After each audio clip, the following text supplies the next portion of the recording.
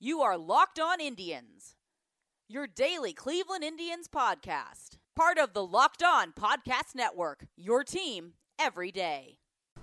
Hello again, and welcome to the latest edition of Locked On Indians. This is Jeff Ellis, the one-man wonder of this podcast so far.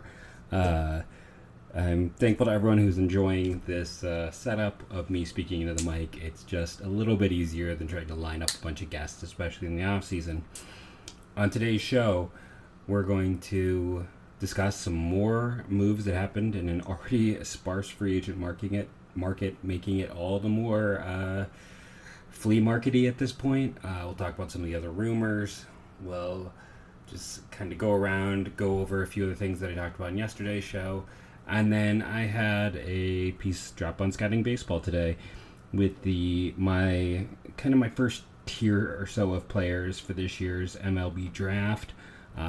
There were kind of 12 that stood out, head and shoulders above the rest of the group to me, that really intrigued me. No prep pitchers, because the Indians and I, and that's basically what it comes down to, the Indians and I have very different views when it comes to scouting, and they are all about high risk, high reward, and it's about as high risk as you can get is flame throwing prep arms, whereas I look at the rate of success. I could pull it out. I have in this article that I did the research on, that from 2000 to 2015, there were 35 pitchers taking the top 15 picks. They didn't even do the first round. They just did the top 15, the first half of the first round, high picks. Of those pitchers, of the 35 taken over that 15-year period, 16 missed significant time due to injury. 12 became regulars, and just 4 high-end, number 1, number 2, number 3, a number 3 that occasionally looks like a 2 type of arm. It was just not, it doesn't give you the high-end results, and it also has a risk. Now, I should probably go through and check out every other position. There's also a point where you're like, well, 50% of them became, 50% of them were hurt. 12, so you're looking at almost about a third became regulars, 33%, which feels low end, honestly, based on what I have seen when I have done this for other things. So that's kind of a teaser, and I'll talk about the 12 guys, some former Indians draft picks in that mix of the top players in the upcoming draft for me. But let's talk about the news of the day. The Washington Nationals are apparently going to buy every free agent left. That's just the way it's going to work. The Nationals are going to sign everybody. They think instead of a 26-man roster, that they get a 46-man roster, apparently. They added Eric Thames today for a 1-year, $4 million deal that includes a $1 million buyout. So he gets $5 million, which is, I think he would have got $6 if he had stayed with Milwaukee, but he got a buyout there as well. So he essentially got all of the money he would have gotten with the Brewers. He is a strict platoon at first base. He barely played against lefties, but he absolutely mashes righties. In some respects, he kind of would have been ideal with Luplow, but you can't really play him in the outfield anymore either. That's the other difficulty. You'd have had to basically make it when it's righties, Reyes is in the outfield. When it's lefties, Reyes is DH, and that's kind of how that would have worked somewhere along that line. There was ways to make it work, and $4 million is nothing, and Thames has continued to be a very good hitter. It's shaping up at this point when you get right down to it. They added Asdrubal, who's a backup at 2.5. Maybe he even platoons a bit. We'll have to see. Howie Kendrick can't really play much second anymore. He's okay at third, but he's best at first. So I'm curious to see. He does hit lefties, but he didn't sign to be a left-handed platoon caddy. That's not what he signed up for. But you got Kendrick, Asdrubal, Castro's second base. That's just, he's set. He's there. Turner is your shortstop. And people keep talking about, well, maybe someone was the outfield. Again, it's Victor Robles, it's Juan Soto, it's Adam Eaton. There's not really, an easy guy to move. Those are all solid to great options with Soto. And, there's talk they want to bring back Ryan Zimmerman still. And I didn't even mention Carter Kaboom, who's their near ready top prospect. Zimmerman is a righty, so maybe there's the chance if you bring him back. He's been with this team. He debuted in 2005 at age 20. He was a high pick. He's like maybe the single greatest MLB player from the University of Virginia ever. I've talked about that program's struggles. Only a two-time All-Star, two-time Silver Slugger, one-time Gold Glove. He had that reputation, but he never saved healthy. Best OPS he ever produced, 880 in a full season was 888. I'm sorry, 899 was the best, then 888. A lot of times he was just stuck around the eights, good but not spectacular. He was a good player, but never the great player that I thought he'd become. I thought he'd be a perennial MVP type of candidate, especially after his rookie year with the defense. But injuries just kind of zapped him. But he could come back. If he comes back, then you have an easy platoon there at first. But I think we can more or less take them out of the Donaldson sweepstakes. Adding Thames, adding Castro, adding Asdrubal, you start adding up all those little bits of money. And then they also today re-signed Daniel Hudson to a 2-year deal that's worth $11 million for the next 2 years with a $1 million buyout at the end of it. So he gets essentially $12 million for the next 2 years for sure. And their pen gets, maybe he stays in the closer role and Harris stays in the setup role that he's been in with the Astros. And for a team that had massive bullpen issues a year ago, they're set up pretty well. I think they know what their bullpen is going to look like and the roles they're going to be in. But this feels like a team that's kind of settling into place. This feels like a roster that is very much settling into form of we can kind of guess who's going to play where and who's going to play what. So I think we can probably, much like the Twins, take the Nationals out of the Donaldson sweepstakes. It's feeling more and more like Donaldson is kind of Braves or bust. I know the Rangers are also in the picture, but you can already see them saddling up to talk to they're a finalist for Nick Castellanos. It's interesting to hear that just because I've only heard 2 teams with him. At the end of the day, I've only heard the Rangers and the Giants, really. So I think right now we're setting up. We'll see what happens. I think Donaldson wants to return to Atlanta. They want him back. It just makes sense at this point. Will they pony up what he wants, or will someone else swoop, is basically what it comes down to. Is he willing to take less to go to Atlanta? Especially now that the Nationals have spent like they have, that's taken away some of his leverage. So we'll have to see. It's an interesting situation. They'll have to continue to track going forward. If you assume that Castellanos has a pretty good deal of ending up in Texas, and the Donaldson has a pretty good chance of ending up in Atlanta, then what do the Twins do? Marcell Ozuna, but they don't need outfield help. That just doesn't work. They're already, shopping Eddie Rosario, if you believe the talk. They have Kepler, they have Buxton, they have Rosario. They've got Kirilloff, they have Cave. They don't need an outfielder. So there's a chance that for all the talk of the Twins and what they would do in free agency this year, they're going to do very little. I don't know if they start hitting the trade market or what, but this is a situation that it's kind of worst case. If you were the Twins, you were probably hoping that somehow, you were hoping to get somebody. You were hoping to get one of these upper tier guys. And like I said, we're kind of down to Ozuna being the guy, but he doesn't fit their need. And then you go, who's next up? It's an ugly list of who's left. It's just, it is. It's, when I had my tweet the other day about, we're going to see Cameron Maybin in left field for the Indians. It's there's Cameron Maybin, there's Todd Frazier, there's Alex Gordon. These aren't your most inspiring options, but we're very quickly getting there.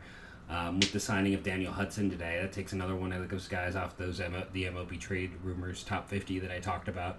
So now Pedro Stroop enters the top 10 available pitchers left, which means there's 11 guys left from that list in free agency, 3 of them being the last 3 guys. Not to say that there aren't still interesting guys who didn't make the list, like a Maybin, like Alex Gordon and such, but yeah, it's getting very slim pickings, and every day it gets slimmer.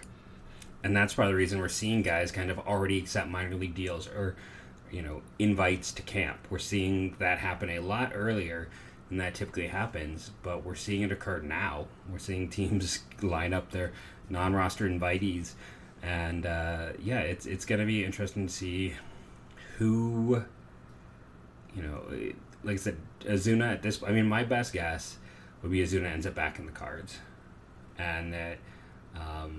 I don't know what anyone's going to do beyond that, but I would bet Ozuna to the Cards, Donaldson to the Braves, Castellanos to the Rangers. I mean, if you want a left field choice for Ozuna, the Giants. They could always use a little more. They're willing to go out and spend. They're in a market that is really rich. Let's just be honest. That is a very high income community in San Francisco. So we'll have to see what goes there. But yeah, it's not looking good if you want to find talent in free agency. And that's why, I brought it up again today online. The Indians have to look for something along the lines of what the Giants did, where they got Will Wilson for Zach Cozart. If the Indians could convince the Mets to, Jed Lowry and Dom Smith for a small piece, then maybe that's what you do, where you take on that extra money. You have to find ways, thinking outside the box and in the margins, because, tomorrow we'll talk about lineups, but it's not a very good-looking lineup right now, because no matter what, it's like Daniel Johnson isn't going to break camp with this team. Jordan Luplow is going to get every chance he can to be an everyday starter in the outfield, and when he proves that that's not the best outcome, because for his career, even in the minors, he has shown that it's not his best outcome, and let's be honest, he's in for regression. He was too good a year ago against lefties. He was better than anything we had really seen before with him. He was going to be good, but if the Pirates knew he was going to be that good, they weren't going to have traded him. So he's probably in for regression to begin with, and then asking him to hit righties is almost just going to make that regression even more likely and more severe, because it's going to be, it's kind of, to a degree, nice to be able to just lock in and know, okay, a lefty's on the mound. Like, it's just, he only has to worry about facing a very small percentage of the league. It's always the same flow. It's always the same situation for him, which makes life easier. In anything you do, a consistency makes things easier. So we'll see. It's you can't just sit there and play possum. That was their approach to last offseason, and they didn't make the playoffs. And I am not this guy, and I love the fact that the Dolans are handoff owners. Maybe handoff owners is not what I meant to say, but it might be actually exactly what I should say. And essentially what it comes down to is it's ridiculous that they're not spending at this point in time. It is. If salary goes down again this year, that is an absolute travesty, and I cannot defend the Dolans as owners. Basically, that negative track for me began last year. I have said that they could never have kept Lindor, and that, he was bound, set, and determined to get to free agency. I wouldn't be surprised if at points his agent has been because his agent has never had that big contract that'll help him get other clients and also make him a ton of money. I'm sure his agent has been very loudly speaking in his ear, because his agent needs Lindor to get there and to make lots of money to kind of make his name too. So there's a few levels to this, but and whatever, I'm not complaining. That's great for smart play by his agent and by him. But as much as that was a situation where I understood they could never sign him, for lack of a better term, asinine statements made by Dolan a year ago, where it seemed like he was almost taunting a fan base. The Twitter, which used to be very deftly handled at points this year, has at times seemed almost antagonistic. And I talked to people who have been season ticket owners, and it's a lot of them aren't coming back, or a lot of them have felt like they were treated badly. And there's, as much as I defend the front office, there's just been some other small issues along the way that makes it harder and harder to defend some of the inner workings of the Cleveland Indians. So let's talk about rumors. Oh, actually, before we go to the rumors, let's talk about the other free agent signing, Jose Iglesias. The last potential starting shortstop on the market goes to the Baltimore Orioles. He will take over that Jonathan Villar place. He gets $3 million, and so it's 2.5 with a $5K buyout, and the club option's 3.5. So it's a very cheap deal for a guy who's 30 and plays a solid short. and frankly is coming off one of his best offensive seasons. It's a great deal for the Orioles. I mean, it's a no-lose scenario. It's at that low of a price, he could have legitimate trade value at the deadline. He's a perfect replacement if someone has someone who's hurt or underperforming. You can put him in. He's going to be an above-average defender and close to a league average offensive player if he can repeat last year. It's a really smart move by the Orioles. So let's now get into that rumor mill that is phony baloney. Let's just get to it. That the Indians and the Angels talked about Clevinger. Now let me just talk about Clevinger. He is a fantastic pitcher with 3 years of control. The starting pitching market is a dumpster fire, and in terms of like the biggest name right now in the trade market that we know is very movable is Robbie Ray, who's coming off a down year and has 2 years of team control left, and is going to be overpriced relative to what he's done recently because of what he's done in the past, being left-handed in multiple years of team control. So any team out there, every team in baseball has an interest in Mike Clevinger. That's the basis. That's truth. And when other teams hear that other teams are, oh, well, I saw a report about this team trying to acquire him, let's just check in. So here's what happened. This is no inside source. This is no inside baseball. This is just knowledge of baseball and the way it works. And this is what happened between the Indians and Mike Clevinger. Hey, we've heard Clevinger's name is out there. Would you move him? And I wouldn't say we wouldn't move him. Okay, so what are you thinking? Joe Adell and Brandon Marsh. We're not moving Adell. Well, we're not moving Clevinger. End. Like, that's it. Like, that's what happens. Teams call, the Indians, expect to basically say, give us the Godfather offer or we're not doing it. The other team says we're not doing it. End of story. And that's where it is. Clevinger is not on the block. The reason his name keeps coming up is the same reason that Lindor's name keeps coming up. Every team in baseball wants both of those guys. Every team in baseball would be better with both of those guys. Those are two of the elite talents in the American League right now. It's the best shortstop in baseball, and honestly, a guy I believe is one of the top 3 to 5 starters in baseball. That's just the truth of it at this point, and that's why his name keeps coming up. We're almost out of time, so I think I'm going to save the draft content for tomorrow. I'll just do a quick thing here at the end. It is one of those things where when I pull up that article, there were 12 guys that stood out. A lot of this is production or perceived production. This draft is deep. The Indians, unfortunately, are picking in the 20s. Their comp pick will be in the 30s, so they have the equivalent of 2 first-rounders this year. And it's a deep draft. It's a good year to have a lot of picks. I have never seen this much college pitching depth ever in the history of scouting these things. You're going to get guys in the second round who would have been first-rounders a year ago. But not a good year to pick at the top. My number one guy, Austin Martin, will be the only one I'm going to talk about on today's show. Former Indians draft pick, fun fact. One of those guys that even as they drafted him, and he wasn't... he wasn't like a huge name. He wasn't like a first-round talent. This wasn't like Kumar Rocker, another Vanderbilt guy, or Cole Wilcox, who's a guy who's draft eligible this year, went to Georgia, where it's a guy I gave a first-round grade to, and we knew that he wasn't signing. Martin was a later-tier guy. Very good talent, don't get me wrong. You don't get recruited to Vanderbilt unless you are a great talent. But, I just kind of wrote, no chance the Indians sign him. He's a Vanderbilt prospect. He has just hit the cover off the ball. When you look at things that are indicators of future success, those stand out for him. And I don't know if he's going to necessarily hit for power, but it's kind of a Nick Madrigal profile, who was a relatively high pick a few years ago. But that's kind of where this class is. Like, he's got a little bit of a better ceiling than Madrigal. Hit tool isn't there as much, but I think there's a little bit more power. But I would have thought Madrigal had a much better chance to play shortstop than Austin Martin does. Martin's going to be at second or third, and that kind of speaks to what I was talking about, how it's a bad year to be at the top of the class. It's not a year for the Tigers and such. It would have been much better to have the number 1 overall pick last year when you had a Rushman or a Casey Mize the year before. Those are guys that are legitimately worth. And maybe someone will step up. Maybe one of these will find a little bit more. It happens. J.J. Bleday, last year at Vandy was a classic example where he really put it all together. So we'll see what occurs. But, this year, I like Martin a lot. I think there's a lot of positives.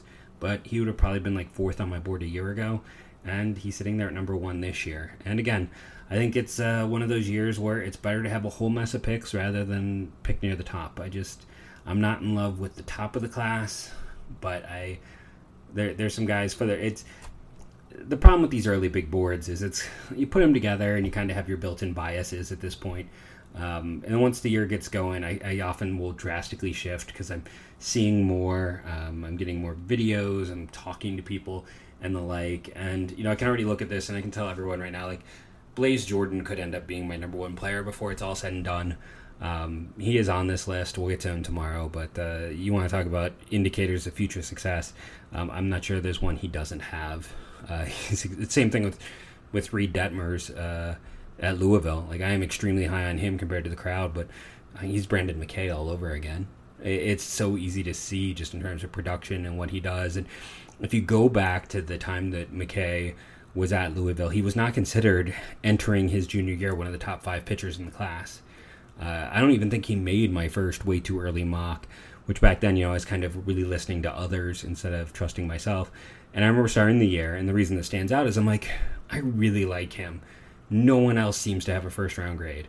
Everywhere I look, he is not talked about. Like, he was not talked about as a first-rounder.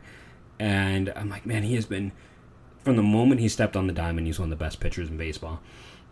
And I only viewed him as a pitcher, frankly. So that's, at that point. But I was like, I mean, yeah, the ceiling isn't crazy high because he doesn't have that huge velocity. He doesn't have anything that I look at and I'm like, oh, that's just a filthy pitch. But he commanded everything so well that it elevated the grade of every pitch he had. And, of course, he elevated himself to one of the top picks in the draft. So, yeah, sleep on Detmers at your own risk. But I'm stealing some of my thunder for tomorrow. We'll get into this some more. Depending on how the Indians play next year, this draft might be a nice respite in June.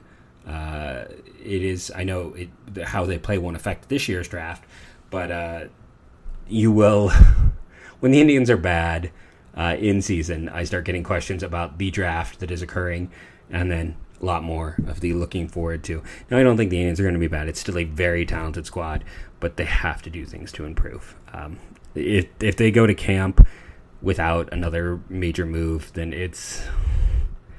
then Dolan's should be rightly castigated for terrible ownership at this point, because there's no way they are not making money. No one loses money for the most part on a sports team. I want to thank you all for listening, rating, and reviewing. And even though it's gone negative, I still trust in this not the ownership. I have issues with the ownership now. I still trust in this management group. I think they get the most out that they can out of any team. I will trust them until they showed me that I should not.